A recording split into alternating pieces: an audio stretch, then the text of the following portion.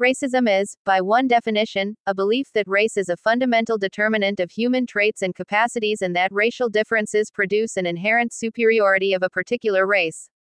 History is replete with societies and cultures signing on to such thinking.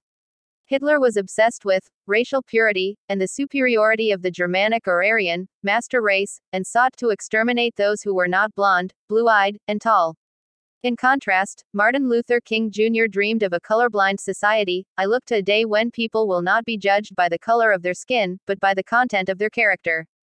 President Joe Biden praised MLK as one of his only two political heroes, the other being Robert F. Kennedy. Rather than praising MLK, Vice President Kamala Harris plagiarized a story shared by MLK, in keeping with the long history of plagiarism by her boss. Yet these two are presiding over and encouraging the exact opposite of MLK's dream, where people are now judged solely by the color of their skin, or gender, rather than the content of their character. Here are several recent examples. Brigham and Women's Hospital in Boston, one of America's most prominent teaching hospitals, plans on offering preferential care based on race, and race-explicit interventions, as part of its new anti-racist agenda for medicine. Such a program uses a reparations framework to allocate medical resources. Reparations means that those who were never slaveholders are paying money to those who were never slaves, over injustices a century and a half ago, committed by people who may have no connection to the current reparations participants. In other words, using racism to combat racism. How ironic that the vision of the Mass General Brigham health system is dedication to delivering medical care that is, among other things, equitable. Nothing promotes equity like a racist concept of preferential care based on race. Princeton University, an elite institution of higher learning, comparable in prestige to the Brigham in the hospital world, offered admission to about 1,500 applicants to its class of 2025, according to Powerline blog. Only 28% were white Americans, compared to 68% who identified as persons of color. This is less than half of the 61% figure of white students enrolled in U.S. public schools.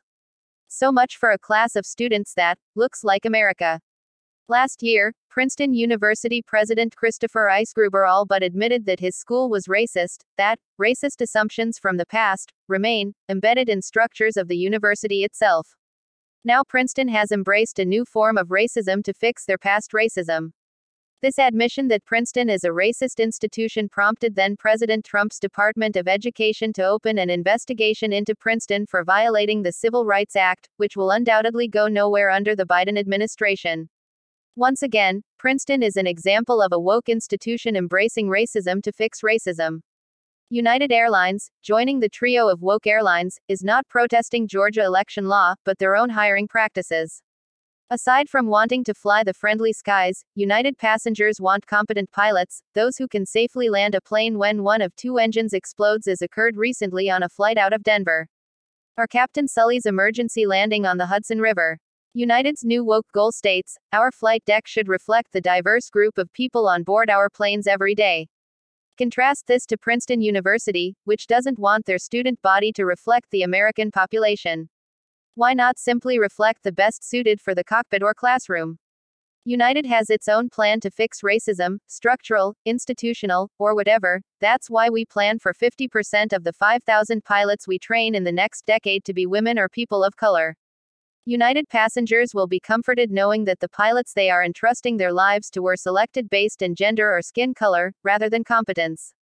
As Tucker Carlson observed, safety is no longer that airline's top concern, identity politics is. Tucker went on, the way people look is totally irrelevant. How they perform is all you should care about. Once you forget that, airplanes tend to crash. Hiring on the basis of irrelevant criteria will, over time, get people killed, and it will. Most airline passengers never see the pilots, safely ensconced behind an armor-plated cockpit door, and likely don't care what the pilots look like, only wanting confidence that their life is in capable hands. Much as how a patient might view their surgeon. United can be proud of their wokeness, prioritizing race and gender over qualifications and competence, fighting racism by being racist. From get woke, go broke, to get woke and you might croak. Whether at the hands of a pilot chosen based on skin color or a hospital allocating life-saving medical care based on ethnicity. Those who scream the loudest about racism and sexism often are the guiltiest. CNN anchor Brooke Baldwin is leaving the woke network, citing grievances with lack of women in key roles at liberal network. CNN's parent company, AT&T, has a predominantly white and male board of directors. CNN boss Jeff Zucker is another old white guy. Why isn't CNN practicing what they preach? If diversity is such a good thing at Princeton or United, how about professional sports? 59% of NFL players are black, compared to only 13% of the U.S. population. And no women play in the NFL. If professional sports leagues are to be sufficiently woke, reflecting the diversity of America, then half of all players should be women, and only 13% black, 18% Hispanic, 6% Asian, and so on. Why are woke news networks, Ivy League universities, and professional sports leagues not practicing the diversity that they preach? Major League Baseball thinks the new Georgia voting laws are racist. They should look in the mirror at their owners, managers, and players and see how they compare to American diversity and admit their own racism and sexism. Perhaps following Martin Luther King Jr.'s admonition for a colorblind society would be the best way forward. Whether in the halls of academia, on the athletic field, in the airplane cockpit, or on corporate boards, how about hiring the most qualified, the most competent, rather than playing identity politics?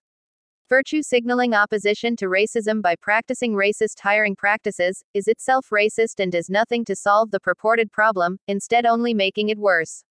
Do they not understand, or is this deliberate, using identity politics to destroy America from within, part of the Great Reset?